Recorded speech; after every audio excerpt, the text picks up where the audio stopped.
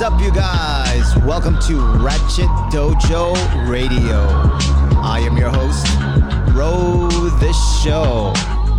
In this podcast, we're going to take you down, pass your guard, and then steal your girl. Thanks for tuning in.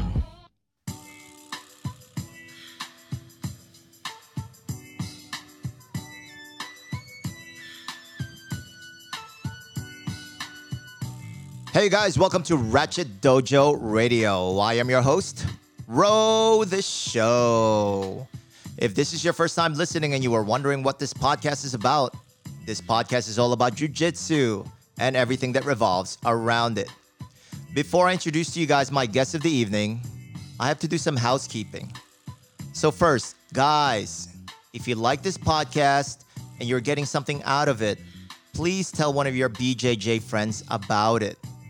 And please hit that subscribe button. We are dropping new content every Monday and Wednesday, and you don't want to miss them. Mondays, we have a panel of other jiu-jitsu practitioners, and we talk about our experiences moving up the ranks. We offer you advice that may help you in your pursuit of black belt. Wednesdays, we talk to experts that also train jiu-jitsu and offer you advice in their chosen field of work. So you don't want to miss these. Second, and this is how we pay the bills, you guys, we are selling merchandise again. A lot of people have been asking about the Ratchet Dojo t-shirts. Last year, we made all neon colors and we sold out in like a month. This time, it's all in black because so many of you have asked for it. So please go to ratchetdojo.com to pre-order your limited edition shirt now for only $25. This is a limited edition, you guys. Once they sell out, they are gone. We will start shipping June 1st. And now, welcome to Ratchet Dojo. Hey guys, so my guest for the evening is Mr. Dan Black Magic Koval. I like to call him my little big brother because he's younger than me. He's smaller than me, but he yells at me as if he's like my big brother. Indeed, I do. So, hey, Dan. Hey, thanks for having me. Thanks for being here. And the other person on the mic is my friend, who is also a Brazilian Jiu-Jitsu brown belt on the cusp of brown belt. Chris Jesus Palmisano. Hey there, how's it going, Ro? Good to be here. All right, so Dan, back to you. So Dan, can you tell us a little bit about who you are? You know, you're a Brazilian Jiu-Jitsu black belt, but where did you come from? You know, how did you guys start in Jiu-Jitsu? Sure. And, you know, what do you do now? Okay? Sure, no problem. Yeah, man. So the quick short version of all of this is I've been in martial arts my entire life, specifically grappling combat sports, where I started with judo. I was a very little kid, all the way through my adolescence into my teenage years. Did judo. Started fighting MMA when I was 17. Then I got to Brazilian Jiu-Jitsu right around 20 years old. And then I've been just basically really grinding that out ever since. With that being said, I run two of my own programs in the New York City metro area, one in Tribeca, currently one in Manhattan, and one in Hoboken. And as you can imagine, we're currently on hiatus with the rest of the world, and we're just waiting to get back into things. Yeah, and then your Tribeca location is, because I'm a striker, and it fascinates me that you're in the world-famous Watt Gym, correct? That's correct. We are currently located in the Watt Gym off of Broadway, on the corner of Reed and Broadway. That is where we've been for the past, since February of 2019, so now a little over a year. Awesome. So that's where we've been located. I've had a program now for over 8 years in Manhattan. Gotcha. So we've been a mainstay, which has been great, but now we're, I think, with like everyone else, we're kind of all staring into the abyss of the future. What the future of combat sports looks like right now with the COVID-19 situation. Yeah. And you're also in the medical field, correct? You have a medical background, is that correct? That's correct. That's correct. I'm a registered respiratory therapist as well.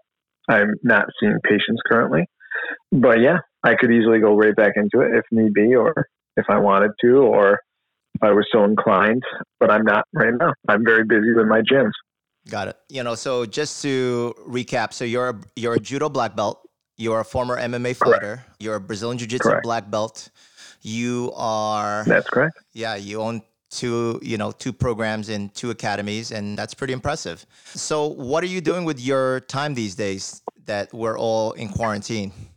Well, currently with this time, I am, as I said, kind of waiting and watching and seeing what the situation is. It's very difficult, and I'd imagine this is probably the case for everybody. We're all in this loop of anxiety, and then hopefulness, and then hopelessness, and then optimism, and then this constant like weird despair, and then you're kind of just pacing around your living quarters, and it's weird. It's very strange. But what I'm doing with my time is basically what I would do with my time regularly. I am teaching and training, anyways, out of my home with a small group of people, and that's basically the only thing that I've been able to do because we're all in the same boat, the people that I'm training with. So it's we're all self quarantined, for lack of a better term. So we're able to train safely without any concerns because none of us, A, are going out to the general public. B, none of us have any people at home that would be in those immunocompromised or older demographics that we would come across, and everyone else is working from home and we're staying here and so on and so forth. So basically my day is exactly the same as it was running the businesses, but just at home, which is really bizarre in a lot of different ways, like I said. So there's a lot of emotional ups and downs. So it's a lot of training and there's a lot of banter going on, but it's not going anywhere. Like the banter and the talk and the training, it's just like deja vu because it's just the same handful of people and the same conversation because there's literally nothing going on in the world. So we discuss like a lot of different other things. It's this all-consuming concern. And not only just concern, but wonder of like what's going to happen next. And you find out like some new information about the situation. I'm at least privy to the fact that my wife is also in the healthcare field, and she is in pediatrics, she's a primary care provider, but she also had a decade worth of research science prior to going into private practice, where she was working on treatment for HIV and cancer. So my prism, all this information is getting filtered through, at least from what is easily digestible for me, is through my wife.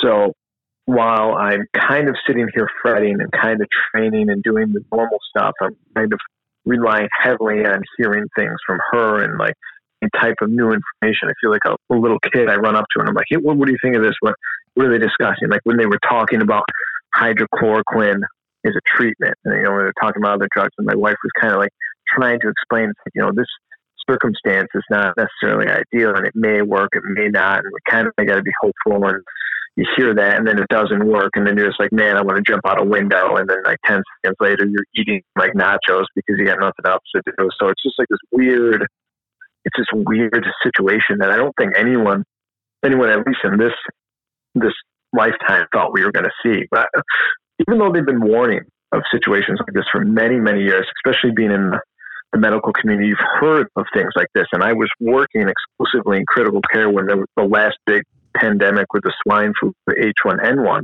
came. And this is different. This is different than the flu. And it's just a very strange situation because you heard it, and we've had a lot of near misses, and now we're actually involved in one that is highly infectious. It's affecting everybody, affecting everyone's life. There's no one getting out of this unscathed. So it's just a very, very, lack of a better term, like a real strange situation to be in.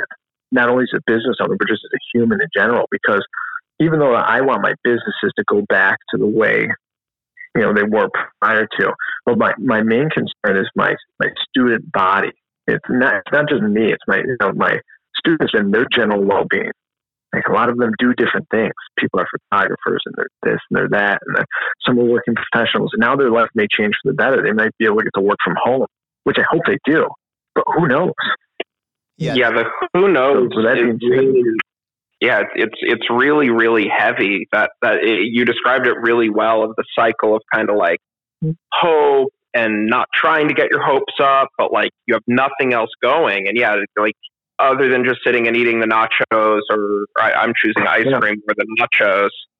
You can't help it. It's just like there's just nothing, like that's for certain. The only certainty is that everyone's really kind of floating right now. It's all very surreal. All right. So, yeah, I can't agree more with Chris. It is the most surreal thing possible because, like I said, no one is not affected by this situation. Whether your life is still going on, I don't think anyone's just going about their business. You know what I mean? Like whether you commute, because my wife is still going to her office to see patients, but her commute is strange now. Like she's like the only person on the train. Like it's so bizarre. The whole thing is so bizarre. Yeah, we're definitely living in uncertain times, and everybody's kind of have to like figure things out almost on an everyday basis. I mean, Ratchet Dojo podcast has been on the thought of my mind for like about a year, but this pandemic and this quarantine for me to actually just get it going, because I have a lot of time on my hand these days. Yeah. And that's something, it's funny. I don't mean to cut you off, Robert. I just want to mention something about the time on your hands situation, right? Everyone is talking about all this time in their hands. And I'm seeing a lot of people kind of embrace it, like with what you're doing with this podcast, which I think is fantastic. I think people who are using this time to learn a new skill, advancing what they're already wanting to do or what they're doing, and doing lateral shifts for their business and going online and having more of an online presence. I think it's fantastic. I think other people are so deflated from this.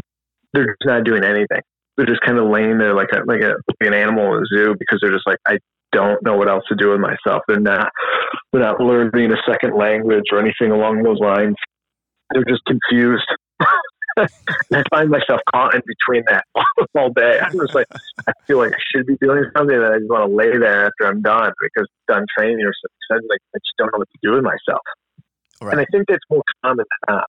You know what I mean? Like I don't know how you guys feel about the situation, but like I think that's more common. I guess it's just like this is like some like commentary that I've had in my head rattling around, because I see a lot of people on social media like talking about like, they're learning, Farsi. They take a trip to the Middle East or something. I'm like, you're learning Farsi? I'm like, what am I doing with myself? I'm like, fuck. Yeah, a little weird. Yeah, but would you say that has to do with the current situation, or that's how they are normally anyway, but with or without the pandemic? If a person's lazy, Yeah, well, here's the thing. In my case, I can only speak to myself. And I think there is some truth that people are just lazy in general. And there are other people that are super applied, and they're always going to use their downtime to do something new and something exciting and something that sparks them, because they're just constantly feeling like they need to be doing something. In my case, I had worked so hard, like a lot of people who were in love with their profession. I found like that marriage between my passion in my energy to create a career and to create a culture in these situations. And I was super happy. I couldn't be happier in terms of what I was doing. It was a lot of work, and everything was a lot of work. And I showed up every day, and then that was it. And like, besides my friends and my family, my job, my gyms are everything, to me. So without it, it's very deflating. So I can imagine it being like someone working on Broadway, who have been, singing and dancing since they were a kid, and now they're on Broadway. And now Broadway's closed. Like, what do? I'm not saying I'm necessarily, like, emotionally distraught. It's just, like, I kind of feel like I'm like, all of my energy on a daily basis, for the most part, went into that circumstance. My existence was surrounding and involving my program. So without that, now there's, like, this void. Right. And not only that, but this circumstance is kind of threatening, like, when is it going to start? Are we going to be able to start in any sort of timeline that is reasonable for people? Like, I don't know what's going to happen. Yeah. So can we go back to what you were mentioning about concerning, you have your program, in your house, and you have a small amount of people. So for someone that, has been thinking about something like that, first of all, what made you want to do that? And second, what were some of the things that, as far as guidelines, to accept a student?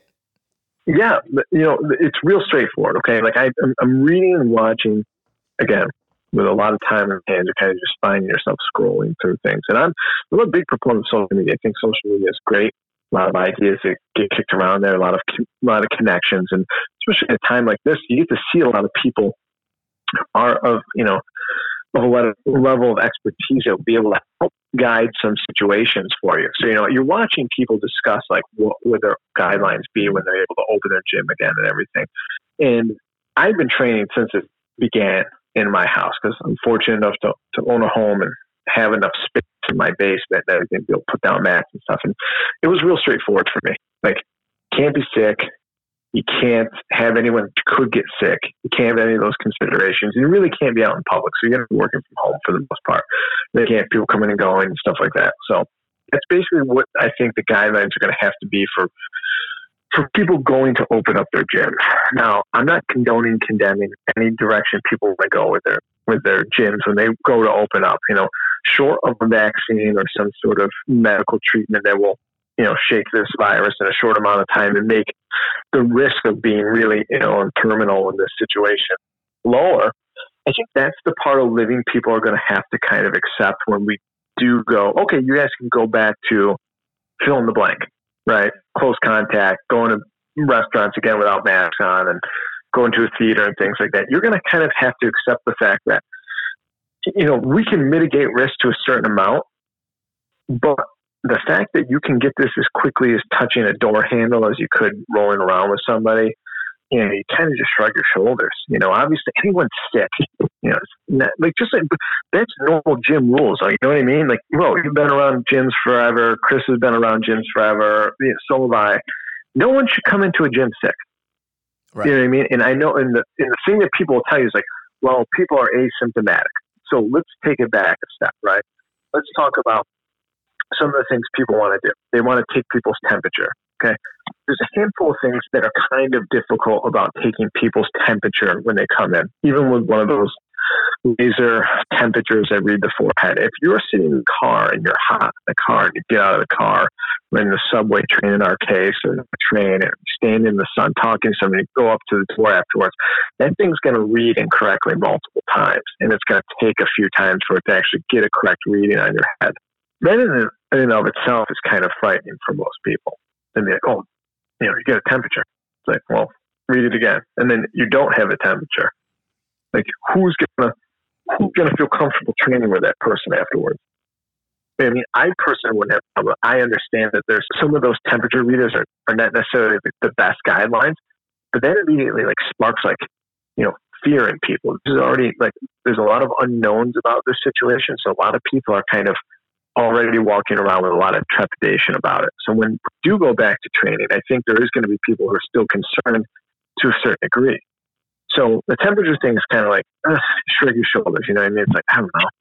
Then you can go, well, everyone has to get a test, right? So let's say everyone can afford the test because it's costing people money, right? I don't know about mandating it, but I'm going to ask people to do it. So let's say half the gym tests and they have antibodies, right? And then the other half of the gym is negative for the virus, right? So everyone is good to go to train day one. And let's say you and I are training together Monday, bro, right? And then Tuesday morning, you get the virus somehow, but you keep coming in and training, and you're asymptomatic the whole entire time. For 2 weeks, you could be asymptomatic. You're going to give people the virus. You know what I mean? And that's the other thing. The circumstance was not to stop everyone from getting the virus. Basically, everyone in the medical community in this circumstance is kind of we're mitigating as much risk as possible. But the whole point of this shelter in place was for not to overwhelm the healthcare system all at once, but to kind of allow people to get it at different times. Because most people aren't even going to get ill. They may get sick, may not get sick. They may get really sick. They may not get sick at all. Who knows? it's a really difficult thing. So it's basically going back to what you originally asked, like, how do you figure out? It's like, listen, you just go, get anyone that you can get stay home. Grandma can't be living with you. You know what I mean? You got to accept the fact that you may or may not get this virus, whether it's here or at the store or somewhere else, and can't come in sick. You know, that's basically it. You know, from my home, I had a handful of other things, like I said, like can't be traveling out for work and things like that, because, you know, I didn't want people going in and out of places and stuff. So, but besides that, I don't really know what else to do, and I don't really know what anyone else wants to do. I'm seeing these ideas of like one training partner for X amount of time. It's like, you know, how realistic is that? Because then you got to ask yourself, it's like, how many people are going to want to keep doing that for how long? Right. Like, how can you have classes like that? You know, I just don't know. These, by the way, these are the type of conversations that constantly go on all the time with all this free time. It's just nothing but this conversation over and over again in different forms and fashions. Yeah, but it's always great to hear from a different point of view, you know, because everybody's take Sure. on things are different. And especially with you, you know, having a medical background and, you know, your wife's in the medical field. And I think you have more experience than Joe Schmo that goes on Facebook every day and get their information from there. Sure. And that's the thing. It's like, I'm not trying to be condescending to anyone when I discuss this. I actually stopped talking about it with anyone online for like the past month and a half. It's really not getting anywhere. Yeah. It's really bad, and I don't want. I'm not trying to be. I mentioned a few times I'm a respiratory therapist in social media discussions in hopes that I was just trying to give people some perspective. Like, listen, man, we don't know what's happening. You know, like ultimately we got to do what's important right now. We got to take the precautions. Everyone needs to pull it back just because we, as a nation, flubbed the initial response to the situation. So the only thing we really could do to try to keep people safe and kind of get our arms around this and mitigate the triage death is everyone do their best, stay home, stay out of public and everything. And now I think you're seeing, especially what's today, mid-May, you know, May, whatever, 12th or something like that. You're starting to see people going like, okay, what are we going to do next? What are we going to do next? Los Angeles has, I think, as of today, just extended their shelter in place for 3 months. What do you think that's going to do to people in general? Like, not even business-wise stuff, but you have one segment of the political machine telling you it's not a big deal. And almost anyone, a lot of them are always saying that. And then the next word out of their mouth is like, we got to make sure we don't kill people unnecessarily. There's a lot of mixed messages coming through to people. And all I try to do when I discuss it with people is like, listen, do what you feel comfortable with. At this point, I think a lot of people have done a lot of their social duty in terms of staying away and staying out of large crowds and things like that. Now people are just looking for direction to go in. And I think a lot of people are waiting to be told what to do next. I really think they don't know what to do. So anytime I discuss it with people, I just try to give a little bit of information, and not trying to tell them what to do, but just like, hey man, take stock of what you got going on. If you feel comfortable doing something, I think you should be able to do it. But I don't know what that even means right now, because I don't even know what people are, you know, there's a lot of back and forth with people. And I think some of the people who get really, really upset with people who say, hey, I just want to go back to work, or I just want to go back out to society. I just want to be able to go to a restaurant. If the restaurant wants to be open and I want to go to it, I think I should be able to go to it. And I think the people who shout them down at that point right now and kind of go like, you're gonna kill people unnecessarily, I think those people are the people who now are getting to work from home, who used to hate going to their job and hated their commute, and now they're getting to do the same job from home, and they're getting paid the same amount of money, and they're getting to spend a lot of time with their family. They're getting the best of both worlds. Now, I'm not saying everyone is like that right now. Right. That is of the camp of, we should keep this going, you know, we can't have anyone else die. But I think a lot of people are. And I think as quickly as they are to remind you that people may die, I think other people who are in the camp of, hey, I just want to see things move in a direction of like sustainability. We were set up in a certain way, society, to kind of, you know, do things, like make things happen, have businesses, so on and so forth. And most people that are talking like that are not people who I hear people say like, why do you want to just go back out into society and make money to pay your bills? Like, most of the people are like, I'm a small business. I just want to make money to keep a roof over my head and food on my table. It's like, I'm not trying to be rich, or I'm not working for Google per se. It's like, I'm not working for one of these large companies and just keeping them making billions of dollars. Right. I hope that's coming through clear. Like, I'm not condoning or condemning how anyone feels. I just think that there's a lot of uncertainty. And when I discuss it with people, I just try to give them perspective. And that's all I'm trying to do. I'm not trying to make people think one way or the other. I just hopefully, because there is so much, like, everyone is just like turned way up.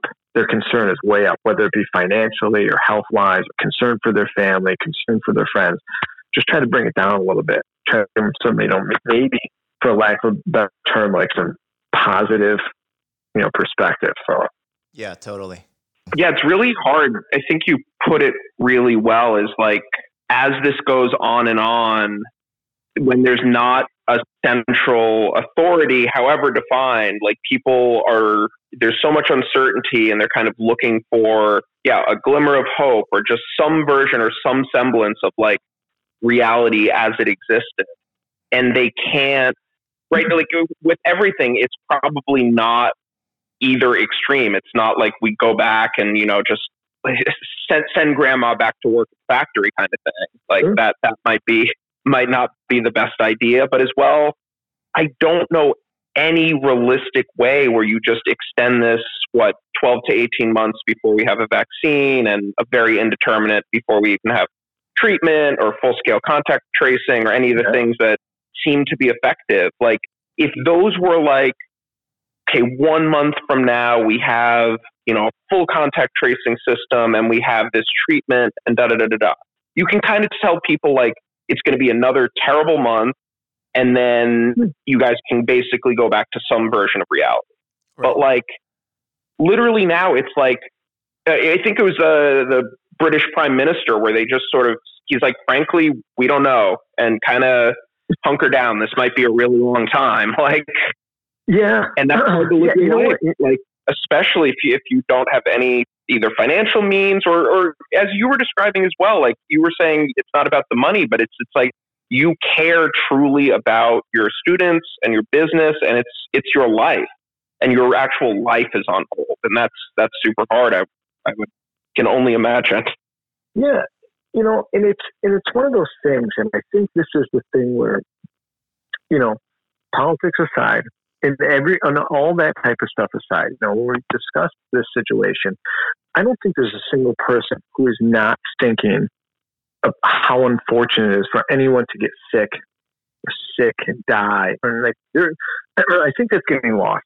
You know what I mean? I think that really is getting lost when people discuss. I think people think some people are, just this unfeeling monster, and other people are calling other people like, you're worrying too much and blah, blah. And it's like, I don't think no one's really in either one of those camps. I think everyone's looking at it from different perspectives, and they're trying to keep things in view, which is really important to them at that moment. You know what would really eliminate this, in my opinion, and again, I've discussed this ad nauseum, like probably every day since this started, is like, you really want full compliance with this, right? You want to go, hey folks, we don't know when this is going to end. We need to come up with some sort of situation, whether it be treatment if people get sick, or a vaccine or whatever. We need to go, okay, folks, whoever's working, we're going to send you a check, because they're printing money anyways. Let's be honest. Like, that's the case, right? Like, the country's in trillions of dollars in debt. We see that clock anytime we're in Union Square. We're in debt anyway, so there's printing money. Why don't they just send people a average monthly income check? I think if they did something along those lines, and when I say they, I mean the powers that be, the government, would be, state government, federal government, whomever. If they just send that, they go, listen, stay close to a handful of people, stay in your house, do whatever, you know what I mean? It's like, I don't think they have an issue. I really don't. I think everyone would be satiated and satisfied. But I think where the spook comes, or at least the discourse, when people are talking, and we got armed people showing up at state capitals, which is as crazy as anything. You know what I mean? It's like, it's fine to protest, but like, you have people with guns just showing up for no reason. It's like, man, you can see it getting to people. You know what I mean? Like you, and then you got really nice people you've known your whole entire life getting mad at people who want to go to work because they don't have any. They're like, listen, I'm going to lose my family's business that's been around for a century if I don't do something. You know, and their neighbors who they've been friends with for getting mad at, like, why can't you just stay home? Do you think life is, you know, your job's more important than my grandma's life or my kid's life? It's like, no one thinks that. I don't think anyone thinks that. And that's why, you know what I mean? Like, I really think that's the unfortunate part about this. And again, I don't even like bringing up politics, but the fact that they wanted to give people $100, not even everybody, right? There's all these stipulations according to like whether or not you get $1,200. $1,200. Let's just, you know, you can just play with that amount of money for 2 seconds, right? $1,200. Let's say you're a grown up, and you get an apartment in Wisconsin, the worst apartment in Wisconsin. What, $500? Yeah, fine. You know what I mean? $500. You know what I mean? So $500 that went right away to your apartment for the month. Another $100 for your cell phone at least. Like I don't even think Cricket has the cell phone plan that's under $100 anymore. You're down to $600. Yeah. And maybe you don't qualify for unemployment. Maybe you don't qualify for certain. Like, you know what I mean? That one, like, people are looking around. They're totally indifferent to the government now because the government's telling you to do one thing, but there is no help coming from them. Not a shocker, but at the same time, you know, they're asking you to do something for the greater good, and they're not even helping people in like a time relevant situation. And again, this is across all political lines. And I don't think anyone is doing a great job. You know, no matter how well they put a sentence together, I don't think anyone is doing a stellar job. You know, so I just don't know what people want to do. I think Chris, you're outside the city currently, and I think Ro is inside the city. You know, things may look differently for different people in different situations, and it's so confusing. At least for me, it's very confusing. It feels very confusing that like you're trying to stay optimistic, but the situation is so volatile. It appears. No, I just don't really know what to say to people. Yeah, I mean, it's really different. And you're right. It's quite confusing because when I look at social media, it seems like everybody is at home, quarantine, etc. But when I step outside of my apartment here in New York City, and life is moving, meaning like everybody's out and about, you know, with their face mask on, their gloves on, but I don't see any, like, there is no quarantine, it seems like, in the city. There's definitely a few less people. I guess that has to do with a lot of people that don't come into work to Manhattan. But for the most part, it's quite busy here in the city. And, you know, some restaurants are starting to, you know, offer delivery services. You know, all these fancy restaurants, you know, they realize, you know, that at first they were not willing to participate, and now they're like, I better start, you know, doing this delivery thing, or otherwise my business is going to go under.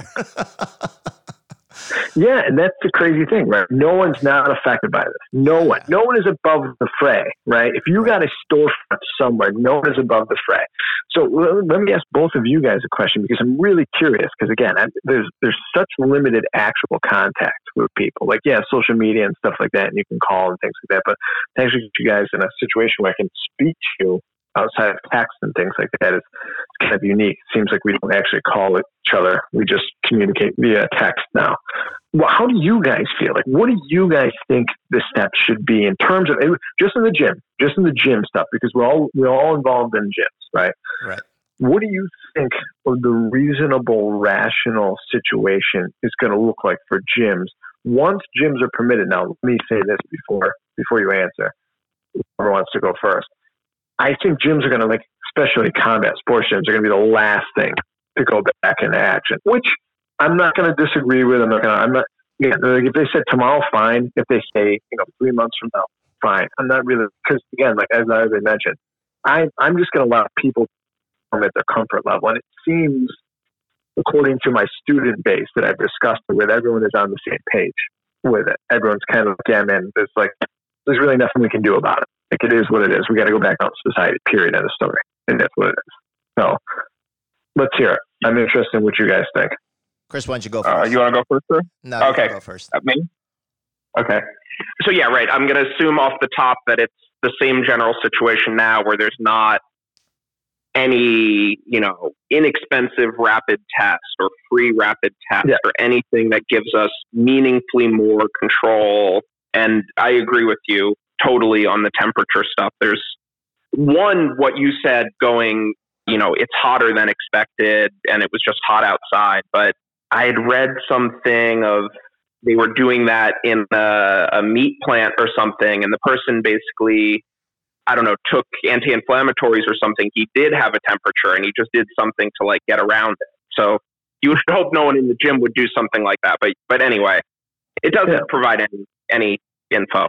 So yeah, I think the second guideline you said of, you're not around or living with older people.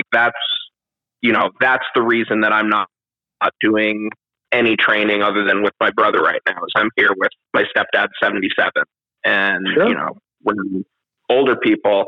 So I think that's on kind of the person who's deciding to come in to train. Is if you're with a vulnerable population, if we know something, it's that it really seems to affect people above 70, 75. And the nursing homes and the whatever, especially if you're in close contact with that kind of population. In terms of young, healthy, that population, I think for the foreseeable future, some version of buyer beware a little bit of just you have to put your trust a little bit on the other people in the gym, and you hope that the people really take their precautions as seriously as possible. Because I think I saw it on Facebook. Maybe you had posted or someone else had posted, and it was wasn't it that 2/3 of New Yorkers who got tested positive said that they had been fully quarantining? But then to what Rose says is that means a lot of different things to different people. And you just hope that, I remember a couple weeks before I left the city and riding on the subway, and people are just legitimately just coughing on other people. And, he probably just had a cold or a flu or whatever. And I'm just dropping my jaw is just hopefully we develop a certain degree of,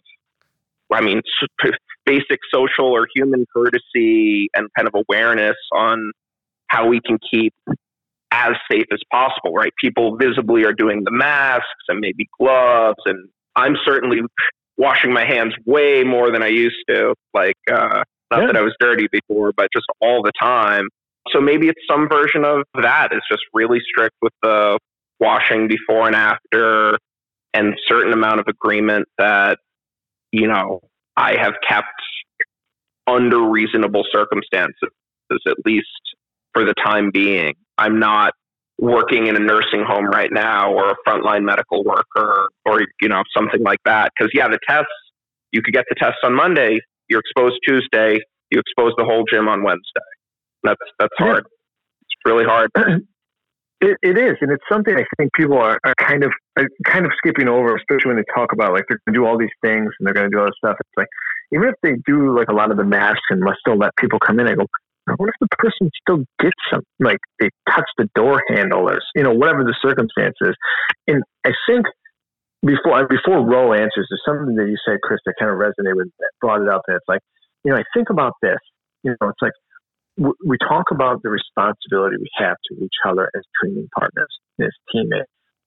And I always think it's there's a certain segment of people who run gyms and own gyms, and they took a really hard moral stance. They were doing everyone a favor by doing the thing that everyone was going to eventually have to do.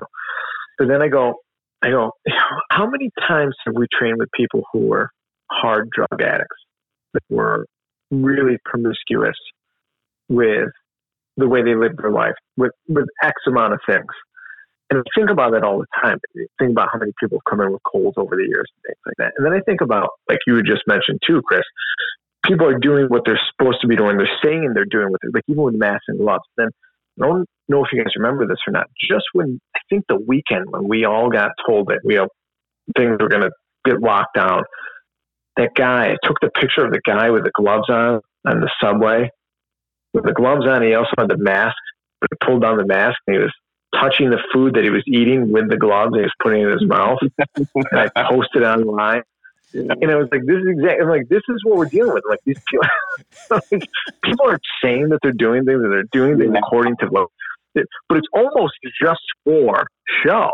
It's like they're not even really doing it. They're not really doing it. You know, it's like, yeah, you got it on, but then you got it off for most of the time. And you're eating and you're touching your gloves. God knows what you touch with those gloves. Now you're touching the food. It's like, and I think about how, and I extrapolate that out in my head. And I go, there's just no way of keeping people safe from other stupid people in this situation. And not even stupid people, just good intentioned people who might be just, like you said, Chris, the guy calls me on the train, like probably just, you know, kind of regular cold, but he's not even thinking about it. Because before this, man, people coughed and sneezed, and for goodness sakes, there's bums sleeping on the train with God knows what, you know, and we didn't really think much of it. I don't know what people are going to do now. Like, I don't know what people can do now when they re-enter society. Like, I don't know. Like, we know drinking and driving is bad for you, right? For years, we've known that. Yeah. People still go out and drink and drive every weekend. Like, and it takes about 2 seconds for people to drink and drive. Same thing with, like bad drugs, like really bad drugs, like heroin and meth. And people still get hooked on it every day. Yeah. So you think, you know what I mean? Like, you go, okay, so maybe everyone's going to follow the rules for like the first 2 weeks, and then there's going to be a sharp decline of everything, and society's just going to go right back to its debauchery 7 seconds later. No matter what you're doing, right? So no matter what I'm doing, no matter what you're doing, no matter what Roe's doing, we're doing all the time. And everyone around us is doing what we're supposed to be doing. But then we go touch a Starbucks handle before we go and practice or something like that. Yeah. Or, you know what I mean? And you just touch the door to get in, and then someone else touches the door, but they rub their eyes. Because that's one of the easiest ways for people to get viruses. And I try to tell people all the time, it's not so much your nose, your mouth, it's actually touching your eyes. And we posted, there's really just it's just like a gateway right to the rest of your body. And right away, now that person has the virus. And now they had the test on Monday, like I said, and now they're infected with the virus on Tuesday. So it's kind of like one of those situations. You're just going to be like, hey, man, we're going to have to roll with this. You know, it's crazy. What do you think, Ro? Well, my thought is I'm just glad I got my black belt before all this shit went down. Sure. Makes sense. So that's just selfish me talking, though. But right, this is completely out of my expertise, and why I say that is because I've actually never thought about it, but I'm just waiting it out. Frankly speaking, and I don't think even if academies do open up in, let's just say, September, I don't think I'll be going until, I don't know, maybe next year. You know, the only thing I can think about is so my experience as far as being a boxing coach and being at Mendes Boxing Gym when they do open up, and if they do open up, let's just say they open up this summer, I don't think I will be stepping in for a while. And why I say that is because I feel like being in Manhattan and living and working in Manhattan, I feel like my clients would be interested more in training outside because they've been cooped up for months inside their apartment and stuff. And the gym is dirty, you know?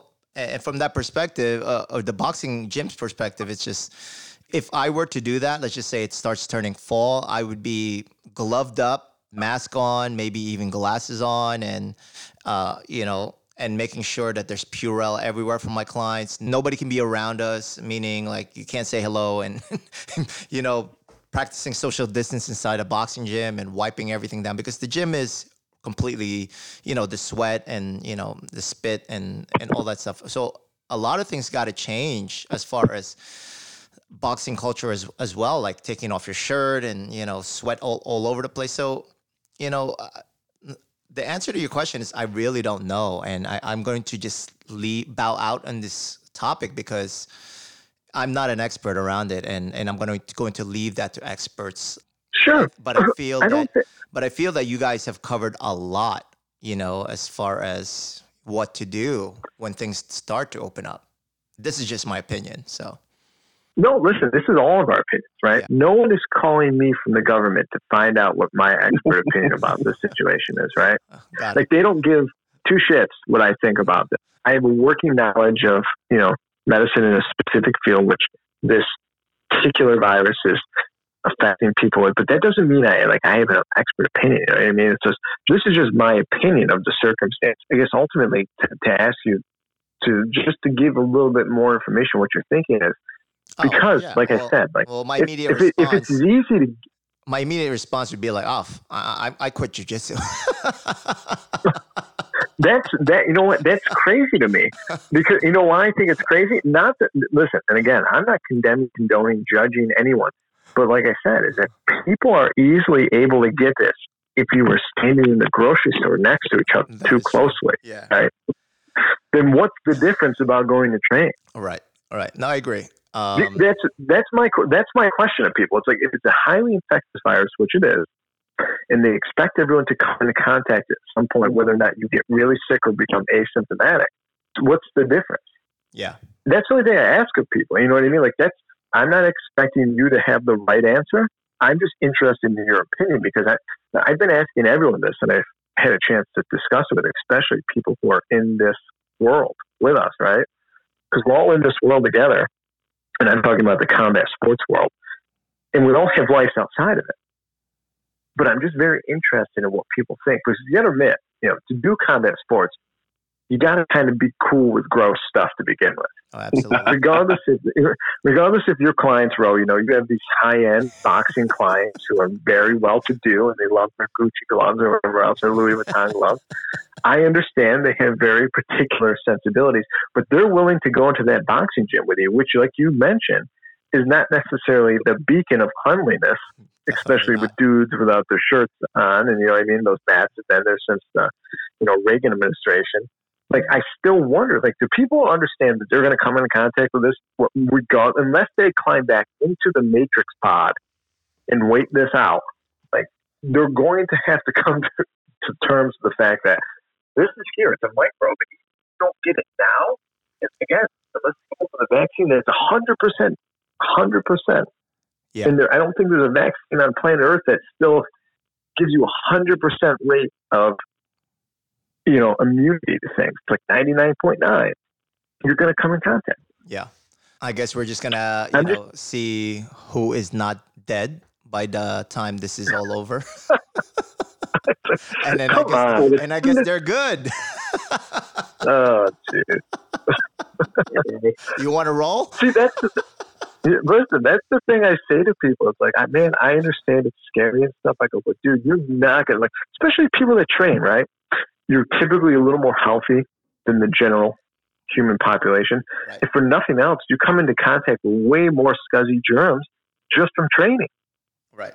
Just from being in that petri dish. Yeah.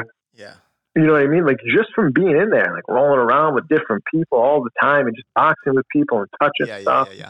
Like, you're already got some level of immunity. It's a little bit higher than the normal walking human.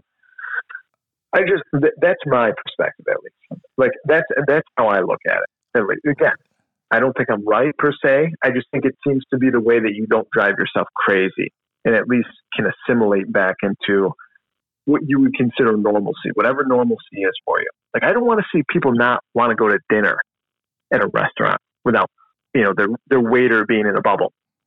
You know what I mean? Like even if you have mask on, what if your waiter doesn't? Right. What's going on in that back kitchen? Or how about the theater? I hear people that are scared about going to the movies. I don't want people not to go to the movies. You know what I mean? Like, I just want people to kind of take a deep breath and go, it is what it is. Right. Right. Well, that gets at like the deeper thing in this, right? Is you're identifying all the things that are just part of, like, not even just modern culture, but kind of just like human culture. Like, humans go places and do things together in close physical, speaking, touching, shaking hands, hugging, all this stuff. And yeah, like, people will not be able to live for, let's just say, the 12 to 18 months, and let's just go with the chance that it's a highly effective vaccine or whatever. Yeah, like, people can deal with a recession, and especially if they do a better job with giving people money in their pockets and whatever. But I don't think people will really do well with no restaurants, no theater, no any of this kind of like social activity where people can just like be people. It's really, really hard to fathom right now. And it's very, very uncertain how people are going to react because, like, I don't know, 9/11 happened and people were really, really scared about terrorism for a little bit. And then I think it faded into the background. I could be wrong, but, you know, I'm certainly not actively scared going on an airport or a subway or anything like that. And I certainly was in like early 2002. Sure. I wonder if this will have, you know, an adjustment period and then people will just go back. I mean, that's the thing that I spend a lot of time thinking about is just like, what will the after effects? Because like people have said like, oh, will like handshaking go away? And it's like, that'd be a big adjustment. Like we've been shaking hands for a while now. Like, right. Listen, I don't think any, you know what I mean? It's like people love to hug and kiss and like we've seen that you extrapolate it out even further, like people that are they date a lot. You know what I mean? Like, God, you know, like what, you think Tinder's going to go away anytime soon? Tinder, There's probably going to be a COVID-19 Tinder app that's going to show up. You know what I mean? Like a lot, like just being a human is not going to go away. And by, you know, our design, we are social animals, like Chris had mentioned. I think a lot of people are just going to go back into that rhythm. And I think you hit it right on the head, Chris, when you mentioned another, you know, really dramatic effect or a really dramatic event that shook people, you know, and made them think about how they did business and how they traveled and how they. But I think probably spring break 2002, there was people going right on planes to Cancun. You know what I mean? Like there was people right back to their normal selves, and people were going right back to work in high rises. And you know, like it may take a little bit, kind of like a caveman coming out and seeing the sun for the first time and not exactly sure what it is. But after a while, I think they'll be like, yeah, it just is what it is. And that's the worst cop-out sentence on planet Earth. It is what it is. But there's really no other way to explain it because we can't eradicate it. It's not like this virus is only here for a semester and it's going to pack its bags and leave afterwards. Like this is going to be here.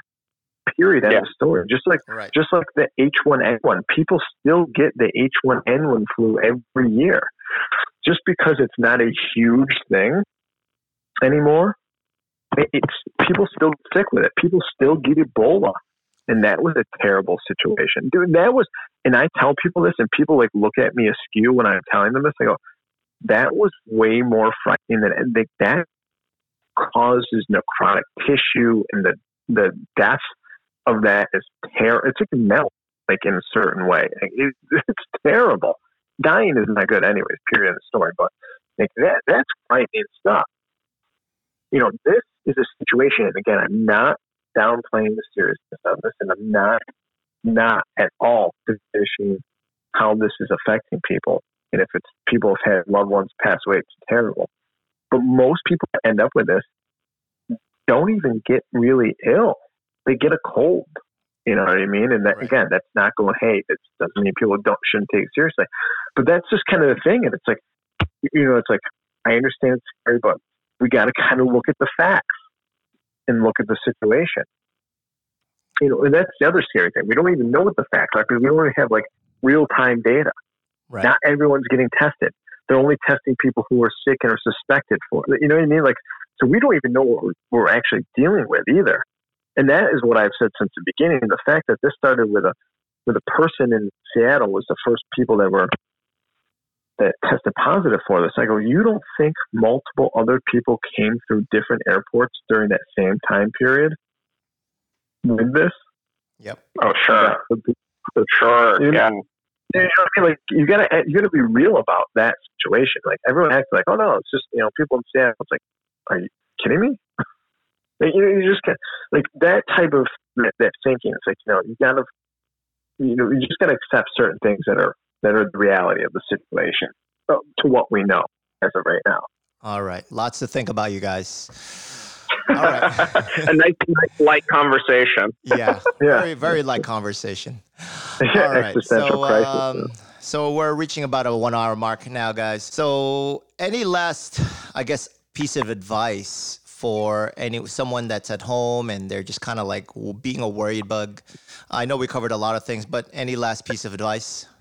Yeah, ultimately the thing that works for me is always been the mantra, no matter what. There's two shall pass.